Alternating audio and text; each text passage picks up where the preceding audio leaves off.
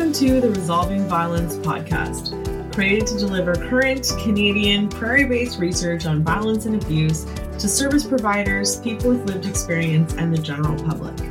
I'm Jordan, and if you'd like to learn more about factors that influence violence and the ways you can address them, let's get started.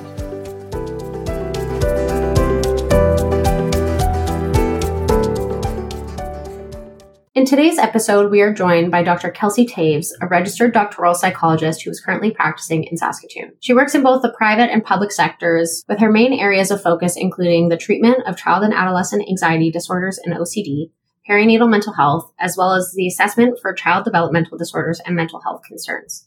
Her research interests center around trauma, specifically the role that gender plays in experiences of and help seeking for trauma. I hope you enjoy today's episode.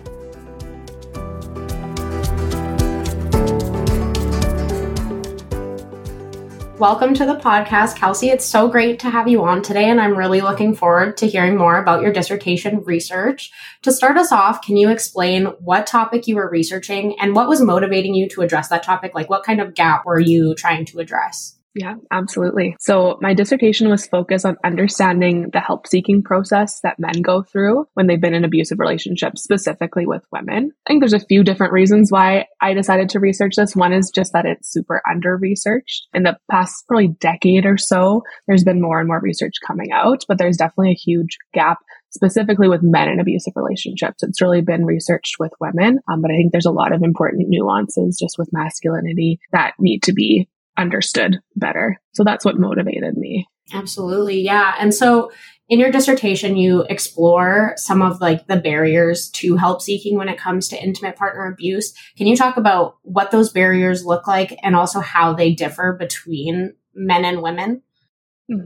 So what I did was really develop a theory of the process that men go through to seek help for abuse. And along that process, all of these different barriers came up. And one of the first ones, so one of the initial phases is just realizing the severity of abuse. And that seemed to be a large barrier for men in particular, just because there's not a whole lot of awareness that abuse actually does happen against men. We don't often see it in media. We don't see it talked about very often. So that was one of the first hurdles, is just recognizing that, hey, this is not okay and I might be in an abusive relationship.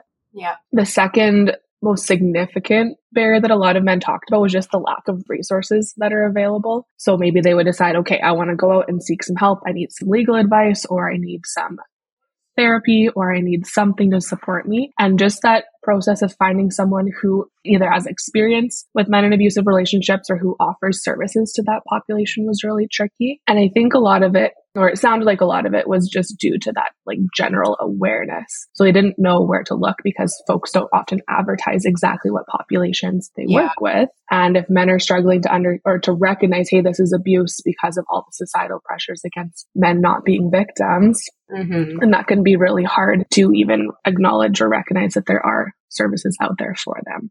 So that was a really big barrier that came up, is just like not really knowing where to look, or not knowing if folks would be accepting or service providers would understand and take them seriously too. Was there a specific group of people that men were typically seeking help from? Like, was it always like service providers, or were they seeking help from like friends and family or other? That's a good question. My research specifically focused on professional help seeking or formal help seeking. So I didn't ask a whole lot about more informal, like talking to friends and family, but that definitely came up in men's stories of they would first seek help from someone that they really trusted, a family member or a professional who was also a friend, kind of ask like, hey, what are the options out there? But I think that difference between informal and formal help seeking is also really important to look into in the future, because I didn't get to delve deep enough into that. Yeah. And so you talk about these barriers that men had. Do you see those same barriers with females who are victims of intimate partner abuse, or do they look a little different? It's hard to say when I haven't specifically compared in research, but I think just based on comparing my model to what others other models of women's help seeking for abuse, there were a lot of similarities. But I think it really is just that intersection of the masculinity that amplifies some of the barriers. So something like recognizing that I'm in an abusive relationship is going to look different for a male than for someone of a different gender, just because of how we've been socialized to understand abuse. Or weighing the pros and cons of seeking help. The pros and the cons might look different for people of different genders, maybe because there are different resources available, or people who focus specifically on women in abusive relationships and not men, or just the stigma that's really been associated with men in abusive relationships. A lot of the research talks about how men have been ridiculed or disbelieved or blamed for the abuse instead. So it really is more of just that the intersection of gender that plays out differently in the help seeking process. Yeah, absolutely. Can you talk a bit more about the stigma that service providers have towards men seeking help? Mm-hmm. And there's been some really interesting research on that lately, quite a bit of more qualitative research and then specific quantitative on different biases. And it's really looking at how do service providers understand abuse and how are we typically trained to understand abuse? And a lot of that training is based on women's experiences of abuse in intimate partner relationships, understandably, because that has been a significant concern throughout the years. And that's really what our baseline default often is for understanding intimate partner abuse. Okay, so we kind of have like our default of what we understand abuse to be. And a lot of these are unconscious biases, things that we don't recognize. Even when we're asking an intake, we might be more likely to ask a female if they've been in an abusive relationship than a man. So it comes out in some of those more unconscious ways. But there is also research suggesting that whether it's therapist or a social worker or a lawyer, whoever you're seeking help from, that there is a subset of providers who really do not believe men when they come and seek help from them and do stigmatize and shame and blame and ridicule and all of those things. So that is documented in the research. And obviously that was a big piece of me wanting to understand this better so we can help support service providers to create safe spaces for this population. Yeah, well, and that just it's like a cycle, right? It just perpetuates further barriers to help seeking when there is stigma, because then they finally decide, like, I'm going to seek help, and then they go and seek help, and then they're ridiculed and made to feel bad about it or not believed. Yeah, and then it just keeps perpetuating itself. Very unfortunate and upsetting. Yeah, and it's hard to, with like the stigma from family members and friends and all of those things were a big piece that the men in my sample talked about of barriers as well. Of like, not only are they worried that service providers won't accept them, they're also worried about what are my friends and family going to think? Are they going to think that I'm weak because I'm seeking help? Are they going to not believe and make fun of me because I'm calling this abuse? Are they going to take it seriously? So there's all those extra layers of worries about how other people are going to view their masculinity. Yeah, one thing I'm thinking just from my research background, my previous research is on mental illness stigma and microaggressions. And so this is just making me think about kind of what microaggressions exist with this population, because I'm sure even when you say that service providers might not ask a man if he has experienced abuse, that would be a microaggression. So I'd be curious to see research about that in the future, because I'm sure it doesn't exist right now. Microaggressions specifically in like kind of the mental health and abuse realm, I think are very understudied. Definitely. I think that'll be a great area to go to next. Yeah, for sure. Okay, tell me about your methods, because I feel like you use grounded theory. And I think that's maybe a lesser known or understood methodology. So do you want to explain what you did a little bit? Yeah, absolutely.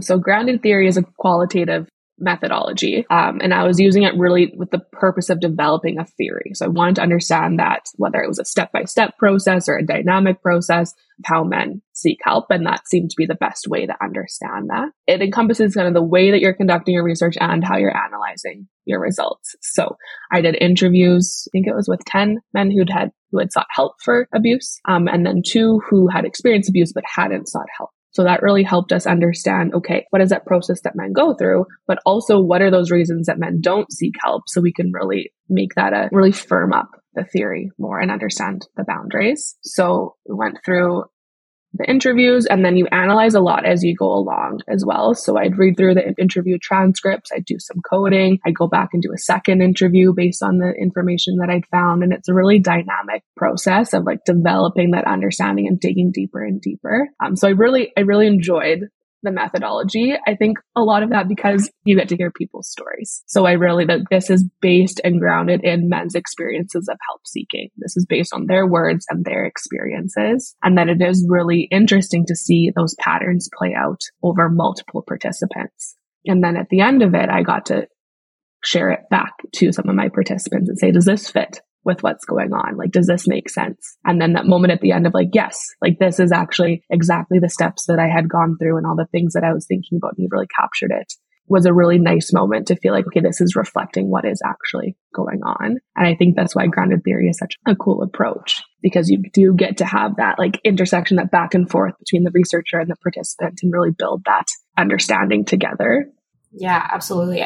I anytime I read a grounded theory paper, I just can't stop thinking about how cool it is. Like the results are always incredible, and knowing that the people who it is directly affecting are part of it and get to have their voices heard. And it's not just, well, quantitative studies have their place. It's not just numbers. You really get that story, right? And I love that. Absolutely. Especially when you're talking about an experience like abuse or a traumatic experience, and folks often feel like they have lost their autonomy and don't feel like they have a voice. I think this is such a nice fit for that experience to really like pay respect to their lived experience and give them more of a voice after something that was so horrific. Yeah, definitely. So you've kind of touched on it already, but can you talk about your findings and kind of the resulting theory that came out of your presentation? Yeah, absolutely. There were 5 phases, and it was more of a dynamic process. I'll talk about it kind of linearly, but I think it's important to understand that this does look a little bit different for each person, and it's not like a step-by-step checklist. So the first phase was really just experiencing the abuse. So to enter the model, men had to have some type of abusive experience. They didn't need to recognize it as abuse yet, but I think this phase was interesting just in highlighting the similarities of types of abuse amongst genders too. So men in my sample were talking about physical abuse, sexual abuse, verbal abuse, psychological abuse. There's legal administrative abuse. So that's more of a newer term for abuse in the literature that's talking about partners using the legal system against their partner. So maybe lying to get custody or something like that. So all of those types of abuse came out in this sample, which really shows, I think, just a lot of like abuse looks very similar. It might be experienced differently, processed differently, but that was the first phase. Second phase was recognizing severity. So that was when the men in my sample were like, whoa, this is not okay. This is actually abuse. It was that kind of light bulb moment. And sometimes that was something that they came to on their own, or a really significant instance of abuse in their relationship. Sometimes it was a friend or family member seeing something or commenting and being like, no, like this is not acceptable. What is going on? And really like providing them with their feedback. And I think that can be so helpful, just having an outside perspective too, because when you're in it, it can feel really normal, and having someone outside say this is not okay can be really validating. Did any of them talk about kind of like the timeline of how long it took them to get to that point of realizing like, yeah, this is bad? They definitely mentioned it. It's not something that I included a whole lot in my analysis, but the main piece was that it just differed for every person. So depending on the type of abuse, sometimes it would take longer depending on if there were children involved. Sometimes that was a big instigator for trying to get out of the relationship or recognizing the severity. So that was a very unique experience for each person. So they would recognize the severity. And then the third phase was realizing limitations, which I thought was a pretty interesting, that was more of a novel finding, that there's this point in time before seeking help that folks have to realize, hey, I can't do this on my own, or I've exhausted all of the resources that I have. So whether it was like maybe my mental health coping resources right now aren't matching up to the symptoms that I'm experiencing, I need to get some help from a therapist. Or maybe I don't understand enough about the legal system. That's my limitation. I need to hire a lawyer. So it's really that moment of like, hey, what this situation needs exceeds the resources that I have. And that was that like phase that needed to be resolved in order to move more towards seeking help. And then there would be that actual decision to seek help. And that's also a lot more nuanced than I had previously thought. Oh, I can imagine. Yeah, it's not just saying, hey, okay, I'm going to go find someone to seek help from. It's really this dynamic process, and folks are going oscillating between exploring what options are out there, doing their research, maybe Googling, asking friends of like, do you know a therapist who works with men in abusive relationships? Do you know if there's any like programs out there that could help? So trying to do that investigating and then going back and forth between weighing the pros and cons of like, is this actually going to be worth it? And I think that like the pros and cons was also such a helpful area to understand better, because we often think like, especially as service providers or like folks like psychologists, we want to view help as helpful. And that's not always everyone's experience. So maybe they've had really terrible previous experiences with service provider. So that is one of the cons on their list. Maybe they're really worried about what other people are going to think, or they have folks in their family who don't support or don't believe their abusive experience. So that's another con. Maybe they've had incredible experiences in therapy and know that it's going to be helpful. So that's going to tip them over more to the pros side of things. So they're going back and forth and trying to figure out like, how accessible are these resources? Do I have the time? Do I have the money? Do I think they're going to be beneficial? And it's just really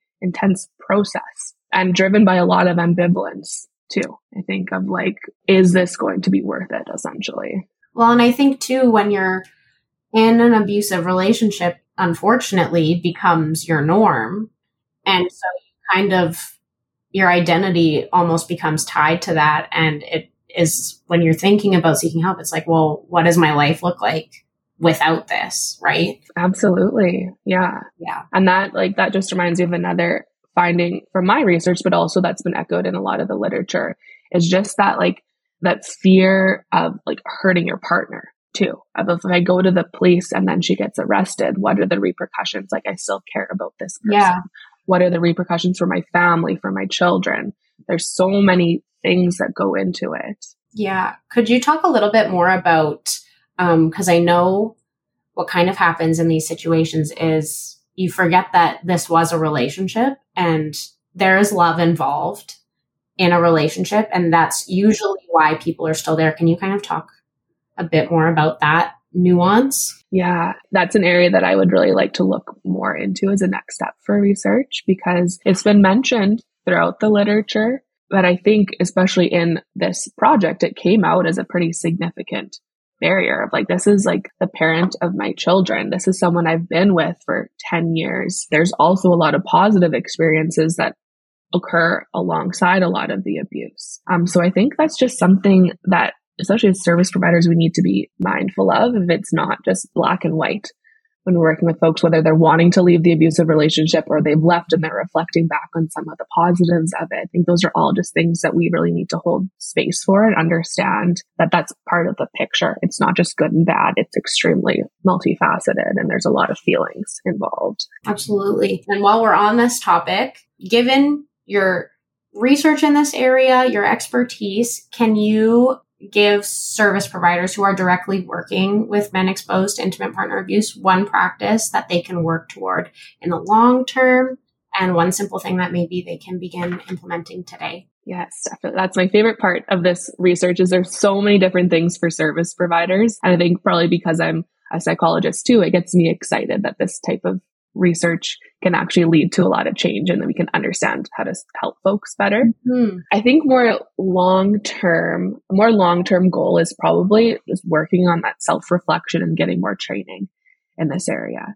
Like I've said before, like this population experiences a lot of disbelief, and service providers, non-service providers, we all have biases and stereotypes. We all have kind of that example of an abusive relationship that we based our understanding upon. And the best that we can do is just reflect on and understand those biases better. Like maybe if you have a man come into your practice as a therapist and he discloses that he's been in an abusive relationship, after the session, reflecting back and thinking like, how did I respond? What were my automatic thoughts that were popping up? And really like processing those and understanding them better. And I think with that, like just seeking out different types of training just to understand. I think there are a lot of nuances in treatment with this population. So if we're engaging in trauma-focused treatment, for example, like we need to be mindful of the impact of masculinity and shame and use of the word victim and things like that. And that's going to add a whole another layer to how men are experiencing and processing after the abuse. So I think those are all things that we can like gradually work towards, is just understanding this better and understanding better how to support. And that would also be like an amazing next step, is creating different types of training programs for service providers. And one other thing I wanted to ask, is there anything you would suggest to myself as a trainee? I'm just starting the clinical program. Do you have any advice for individuals at the trainee level specifically? Yes, good question. I think like a big one probably is just like continuing to practice that reflection. Because you can learn so much, especially when you have the time. Well, not that you have a whole lot of time in the clinical program, but when you're maybe working with fewer clients and you are in like full practice, you get to reflect afterwards and really dive deep into what that experience was like in therapy with that client. So even just like building that skill of reflection with any clients can then help you if you do end up working with a man in an abusive relationship, to continue to reflect and understand your reactions. Yeah, well, that's what I was thinking, is just like getting that practice of doing that earlier on. Mm-hmm. So once you've graduated and you're fully practicing, that it's not like this new thing where you're like, oh, I know I need to do this, mm-hmm. but I haven't practiced it enough. So yeah, no, I think that's great advice. Yeah. And I think too, like something that's been helpful is just like shortcuts for our brain. Like if we recognize, okay, I have biases, understandably, we're human beings, I have stereotypes, what are some ways that I can protect against that a little bit? So even just putting like in your intake a specific question about, have you been in an abusive relationship, that you ask regardless of the gender of the person in front of you? Because we know sometimes that when we're in it and maybe we're nervous and it's the first intake that we've done or things like that, our brains fall back on those stereotypes and biases. So if you can build some of those protective things in there too, I think that can be really helpful. Yeah, absolutely. I love stuff like that, because I know just in the clinical experience I've had so far, you very much are like, you're nervous, you want to do it right. And mm-hmm. so many things are running through your head and you're like, oh, I want to ask this and this and this. But then once you're actually in it, it's much harder to keep track of all that stuff. So I like those absolutely safeties where you're like, okay, no matter what, this is going to get asked. And I know I'm doing that, which may be bare minimum sometimes, but you keep building on those things. And for sure. Yeah, it's a huge mental load. There's a lot of things to keep in your mind at once. So if we can create some shortcuts and help our brains out a bit, I think that's great. All right. Well, do you have anything else to add before we close off for today? I don't think so. I just really appreciate you having me and giving me a chance to talk about this stuff, because I get pretty excited. Yes. No, this was awesome. Thank you so much for coming. Thank you for joining us for another episode of Resolving Violence. If you're interested in learning more about today's guests and their research, or Resolve Saskatchewan, please check the show notes below. And if what you listened to today was helpful, please consider sharing it with colleagues and on social media so we can work collectively to resolve violence. Thanks again. Until next time.